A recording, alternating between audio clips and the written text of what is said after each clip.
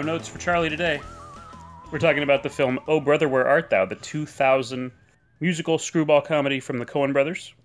Why were you interested in this movie, Charlie? Do you remember? Because at the end, I'm telling them the end. At the end, they all sing song because they all get tied up because they was being naughty. But the police officer said they can stay, but they didn't know that. And so, big ocean thing. The big flood? The big flood flew by and met them in the ocean. And then I was trying to swim, and then that's the end. It's just, then they're safe. Not dead.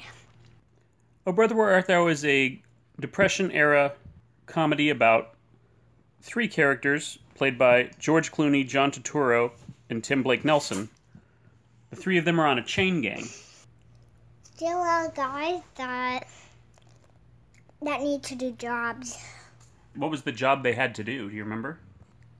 A dog needs to follow them. They need to catch a chicken.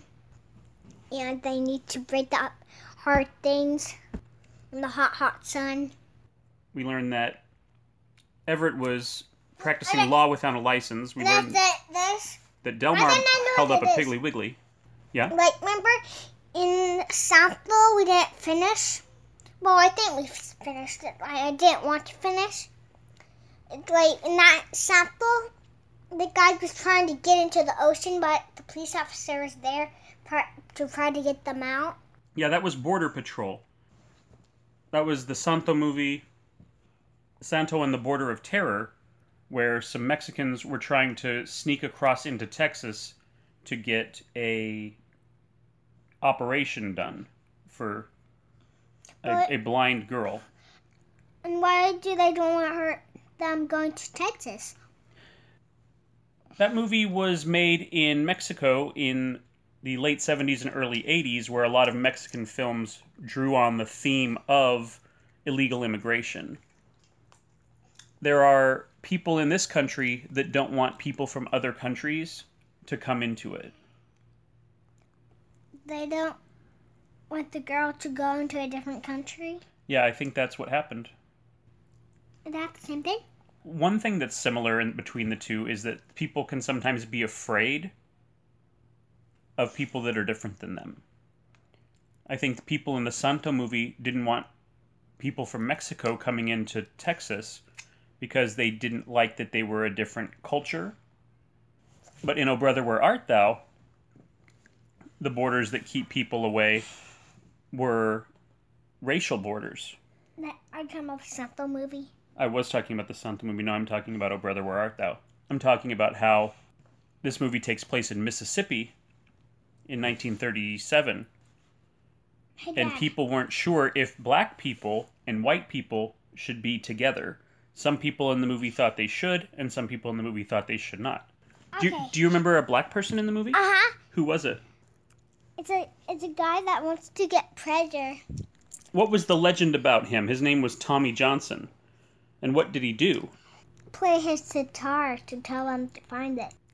Was there another time when Tommy was in big trouble? At the end? Yeah. The guys that got someone and it was marching. Yes. And they had masks on. Yep. Those people were called the Ku Klux Klan. They are a white supremacist group that wanted white people and black people to not be together. And they were going to go so far as to set an example of Tommy and kill him. But they won't be together?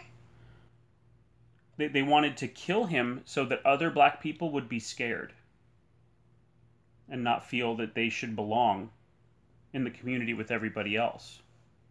Kind of like how you were talking in the Santo movie, how they wanted to make borders to keep people away. They wanted to terrorize black people and scare them so that they wouldn't come into white spaces. I don't want them getting killed. Yeah? No, remember at the end they almost get killed too. Yeah, they were rescued in a scene that reminded me of The Wizard of Oz. Do you remember how that reminded me of that? To get into that place.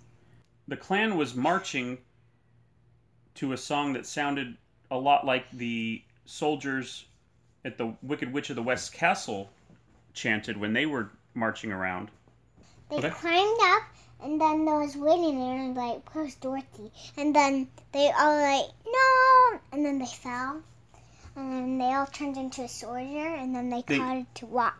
Right, they grabbed 3 soldiers, bonked them on the head, and stole their costumes, right?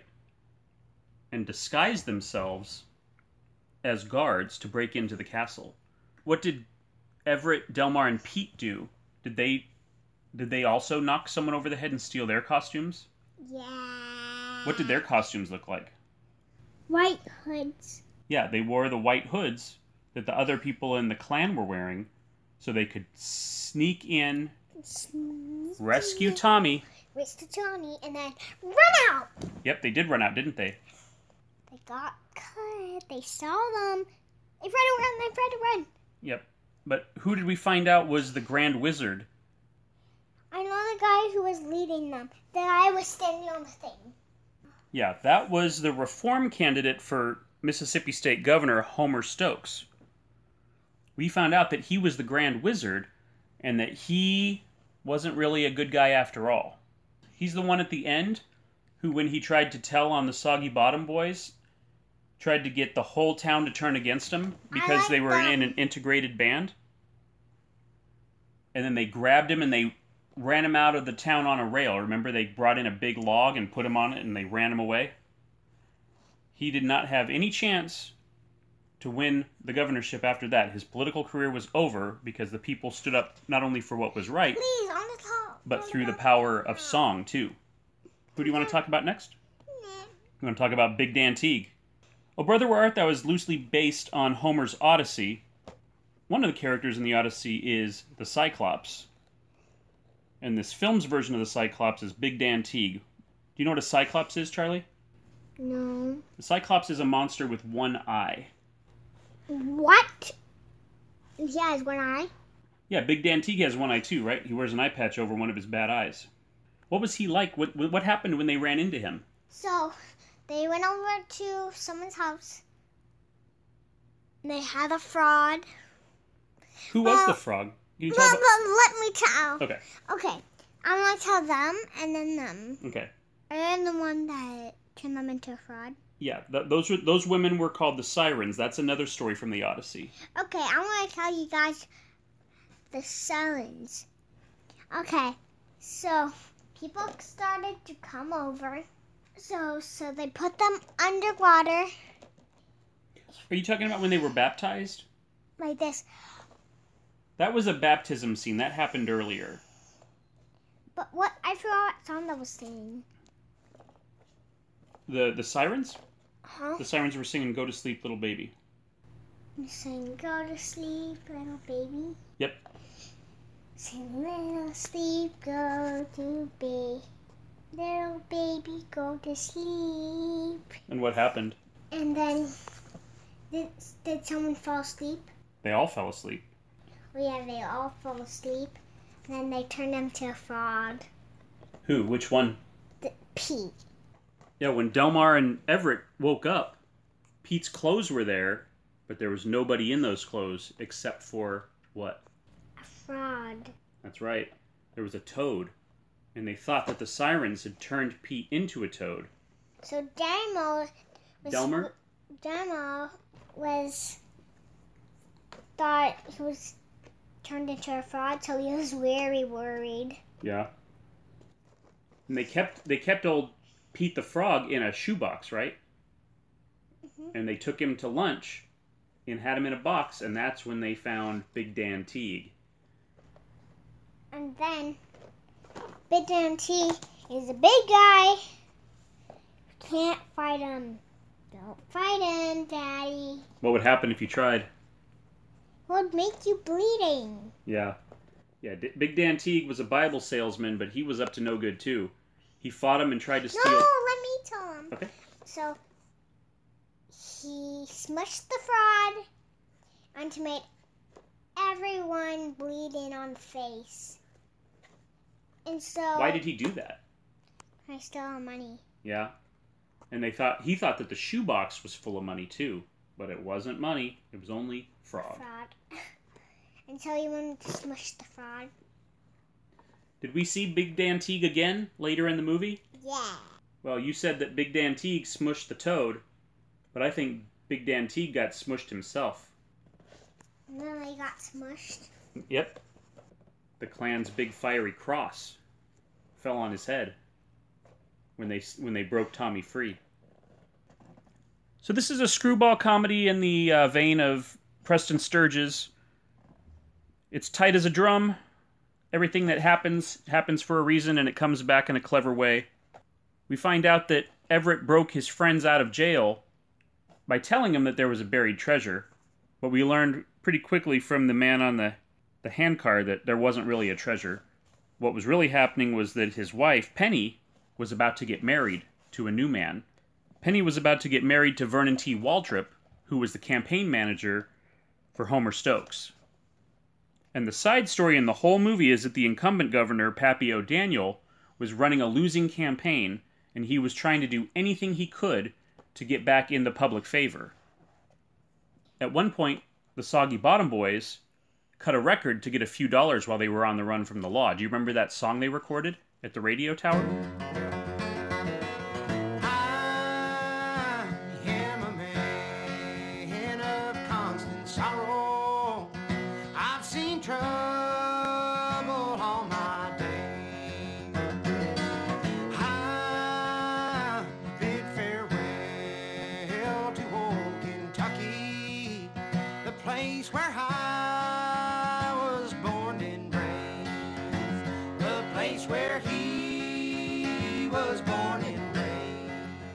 The legend of the Soggy Bottom Boys was exacerbated by the fact that the person who owned the radio tower was blind. So he didn't know if they were white, if they were black, or if they were integrated. So nobody knew what they looked like, nobody knew how to find them, and they ended up cutting a hit record called Man of Constant Sorrow. And everybody in the state fell in love with this song in just a few days, and they couldn't cut enough records to keep on the shelves. They disguised themselves as a band. So that's why they're not supposed to come? Yeah, they weren't supposed to be there. They snuck in. And what were they wearing? Beard.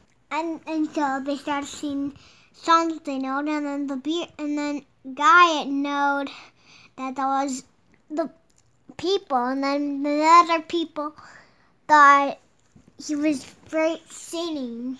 It was the big reveal. The Soggy Bottom Boys found out that they were actually famous and that everybody loved their song, and they had no idea. Homer Stokes was being broadcast over the radio and in front of everybody, thought people would be a white supremacist like him, and thought that these people should all be taken back to jail.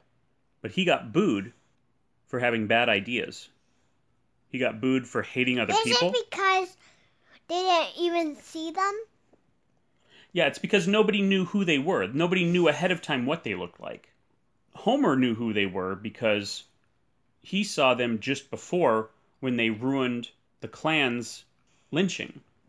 So he thought everybody was going to be on his side and hate them just like he did. What did they think? They love their song and just keep listening to it. So they ran Homer out of town, and Pappy O'Daniel, always the opportunist, jumped on stage, and with the power of the governor, pardoned all three of them. That meant they didn't have to go back to jail, and everything they had done in the past that was bad was forgiven. So Penny was ready to get back together with Everett, because he was no longer a criminal, and Vernon T. Waltrip was now on the losing side of history, and the losing side of the campaign, too. But Penny said one last thing. She wasn't going to marry him again until he got that ring back, the old wedding ring that was in the cabin at the bottom of the valley. Splashdown! Splashdown.